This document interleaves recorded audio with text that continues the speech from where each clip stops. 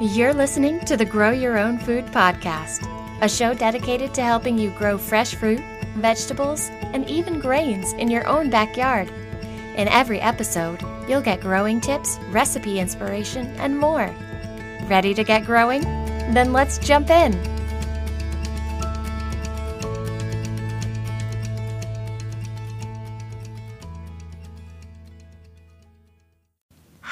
Happy New Year, everyone. Welcome to 2021 and episode 78 of the Grow Your Own Food podcast. I'm your host, Jonna Smith, and today we are going to be talking all about bees. Now, why are we talking about bees? Well, bees are really important, not just for gardeners, but for human beings in general. They are responsible for pollinating so much of our food, and a lot of people don't realize it. But I also know that a lot of people are scared of bees, are scared of anything that flies and stings. My husband, Mr. B, is among that population, whereas I myself am not scared of bees at all, and I will explain to you why. But for those of you who aren't so comfortable about bees, I thought that maybe understanding a little bit more about them will make you a little bit more comfortable with them and will encourage you to plan for them in your garden. So that's what we're talking about today. But first, a word from our sponsor. So when I said that I was comfortable around bees, the reason why I'm so comfortable around bees is that my grandpa actually kept bees. He kept hundreds of beehives. So I learned a ton of things about bees growing up.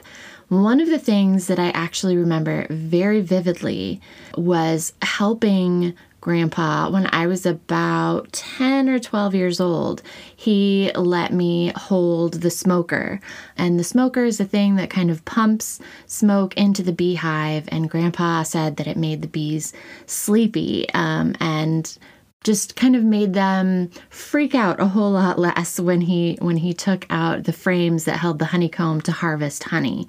And just so knowing all of this about bees, I never really developed a fear of them. Of course, I got stung by them a few times growing up, as any kid who runs around barefoot and steps on, some clover in the yard ends up getting stung by bees, obviously, but I never really held that against them. I'd kind of let them wander on my food in the summer, and I'll help them out of water if I see them stuck in water. If they land on me, I'll kind of just wait until they realize I'm not a flower and fly away. But a lot of people, like I said in the intro, are not so accommodating, and they'll try to kill bees buzzing around nearby, or they'll get really afraid of them. But bees are our friends. And so I thought maybe if I told you a little bit more about them and why they're so important for gardeners to really understand and learn about, that would make you a little bit more comfortable with them. So first thing to know is bees aren't usually aggressive. And I'll come right out and say it. Wasps are jerks. They still have an important part to play in our environment, in the ecosystem of a garden, but they're jerks. They're territorial. They will chase you, and they can sting more than once. Bees, well, the standard honeybee is not aggressive. The only time they'll ever chase you is if you're threatening their hive. So they shouldn't chase you if you're just out in the garden. In fact, you can kind of lazily sort of wave them away, and they'll kind of be like, all right, and they'll go off and do their own thing. If they fly into you, it's probably by mistake, or it's probably because you smell really sweet and they think you're a flower. The only time they'll ever sting you is if they think they're about to die, like you're stepping on or sitting on or slapping them. That is a really last resort for them, because stinging kills them. It kind of rips out their insides when they sting. The stinger gets left in your skin, and that sort of rips out their insides when they fly away. It's really gross, I know, but it's true. So they really only sting if they're desperate. It is important to note, though, that Africanized bees are a very real and dangerous thing in groups, especially. And in some parts of the U.S., they are becoming a threat. They are extremely territorial. So it's best to avoid any swarm of bees. We're talking dozens or hundreds, not, one or two flying around separately in your garden. That's fine. We are talking about a mass of bees clumped on a tree or under a piece of wood in your house, like in your attic. That's a swarm. So if you see a swarm, just in case, it's best to avoid it. But individual bees or a handful of bees, like I said, happily buzzing around your garden, not a cause for worry. The second thing that's really actually kind of neat to know about bees is that they're a lot like us. They're social creatures. So think of their hives as big, crowded houses.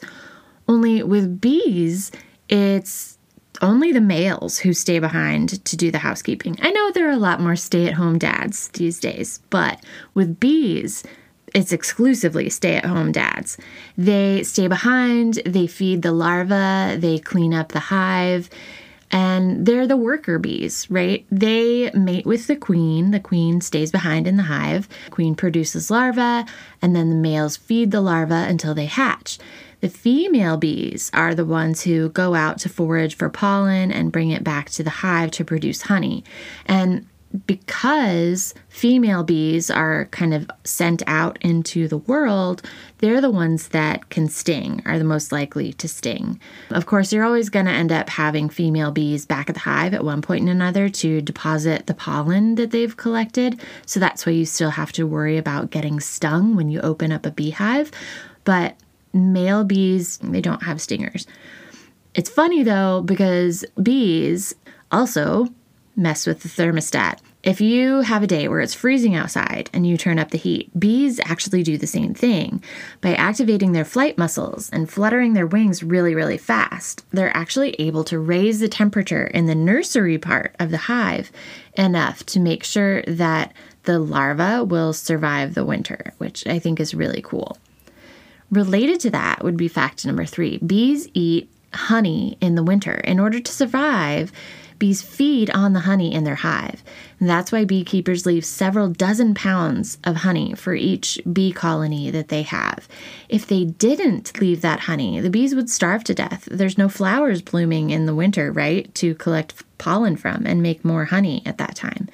So that's why you should never take all the honey when you harvest from a beehive. That's why a bunch of honey gets left behind. It's really, really great if you're wanting to learn more about bees, and especially this kind of factoid in particular.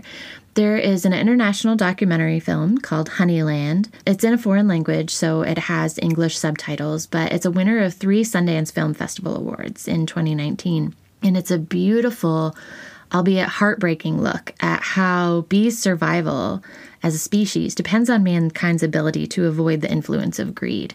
As of January 2021, I just checked, the film is available to stream on Hulu. I've watched it. It's, like I said, it's really beautiful. It's a very quiet movie. There's not any car chases or gun battles or anything like that. You really kind of end up watching it if you're just really interested in learning about how other parts of the world operate and especially in relation to bees. But I found it really cool.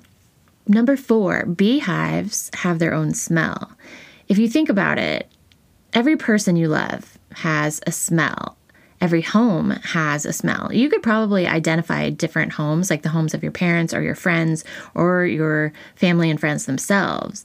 You could identify them by their smell. Beehives are the same. Each hive has its own smell, and it's thought to be connected to the unique pheromones produced by the queen. In fact, if you try to combine 2 different hives, the different colony odors will cause the rival bees to fight and kill each other. That's why each hive can only have one queen. And so if larva hatches that has been fed by royal jelly, which those are the only larvae that will turn into a queen bee, as if it's been fed with royal jelly, a lot of times those young queens will be killed if they aren't taken out of there, if they don't fly out of there to establish their own colony.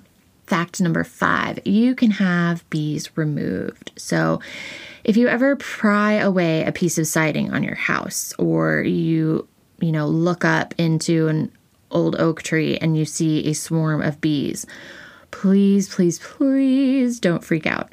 What's happening is that those bees have left their colony, probably with a new queen, or maybe it was an existing queen and their old location became unsafe or undesirable for some reason, and they picked up and moved, or they're in the middle of moving and they've kind of just stopped to rest. Well, a lot of people, when they see that, they think Africanized bees, or they think, oh my gosh, these things are, especially if they're under like the siding of your house or in your attic or something like that. That's really scary, right? A swarm of bees in your house is not a fun thing to think about, even if you aren't scared of bees. But many cities and communities have pest control agencies that offer bee removal. Or if it's not a pest control agency, it is just a single individual who specializes in bee removal, in colony removal. They have years of experience in removing bees. They come with a special bee vacuum that will very gently suck up the bees, including the queen, without harming them, and keep them safe until they can be relocated to a hive with a beekeeper nearby.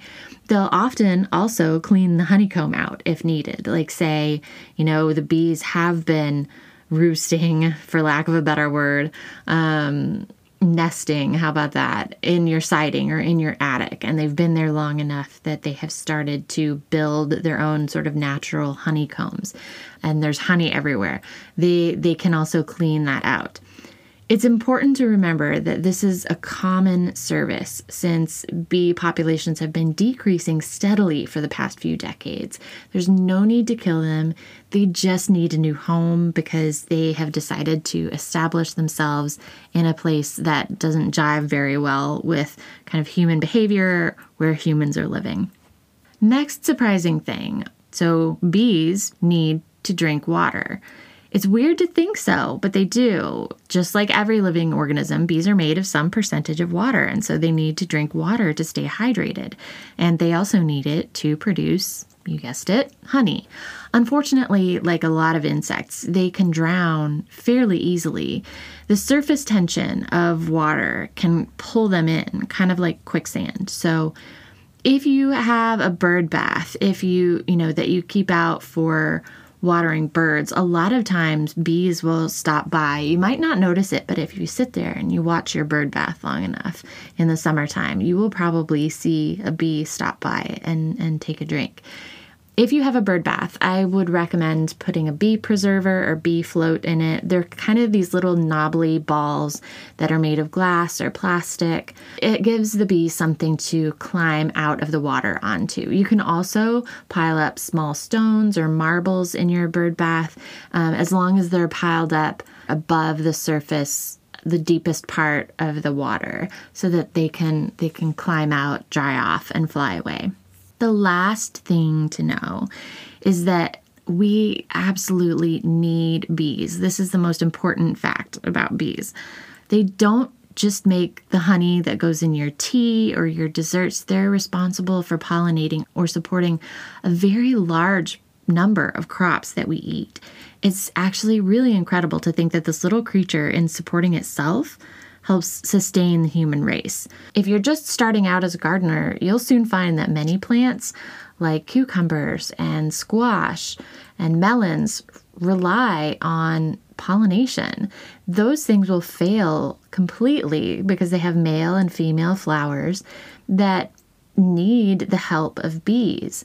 Others, like broccoli and peppers and tomatoes, are self-pollinating because they have what's called perfect flowers. They have male and female parts in the same flower, so all they need is a little bit of wind to be pollinated. But these plants that grow on vines that have separate male and female flowers, they wouldn't produce at all if it weren't for bees and other pollinators. So it's in your best interest to attract them with lots of food, make sure they have access to fresh water, and just make sure that, you are making your garden an attractive place for them to stop by and visit. So those are all the facts about bees for this episode that I have, right? That's not all the things that there is to know about bees, trust me. Those are just some really interesting things that might help kind of anthropomorphize them for you, make them feel a little bit more relatable, because they're really similar to humans in a lot of different ways, and it's really cool. But if you're wanting to attract more bees to your garden or to your yard, or support the bee or pollinator population in general, that's what I'm going to be talking about in next week's episode. So if you're interested in that, make sure that you go ahead and tune in next week. Also, I know I talked about it like once last year at the very end of the year when I talked about the holiday gift guide, but as we are heading into seed starting season, I do want to remind you that I have an online course on seed starting, growing your own seedlings from seed at home for your garden, available on Udemy. You can find a link to it in the show notes for this episode. If you go to my blog, beeandbasil.com, you'll find on the homepage there's a graphic in the right-hand column that will link you to Udemy, right to the course page where you can sign up if you'd like to. There's an intro video to the course that you can watch, and you can see what all I'm covering in the course before you decide to enroll in it. Udemy also has a lot of really great sales on their courses, and because I think that everybody should be able to learn how to start their seedlings from seed at home themselves if they'd like to, I have made my course available in their courses that they often put on sale. So that course is out there for everybody who's interested in that course and ends up enrolling. Thank you so very much in advance. I really appreciate your support, and I hope you get a lot out of it. And of course, feel free to reach out to me on Udemy. They have a platform there where you can ask instructors like me questions. You can also reach out to me on Instagram. Like I said in a previous episode, I'm on Instagram a lot more than I am on Facebook. So feel free to reach out to me with questions there. But thank you so very much for listening. Like I said, Happy New Year. I hope the new year is off to a wonderful start for all of you. And I'll talk to you in the next episode. Thanks for listening to the Grow Your Own Food podcast. Visit beeandbasil.com for helpful how-to articles, images, and recipes.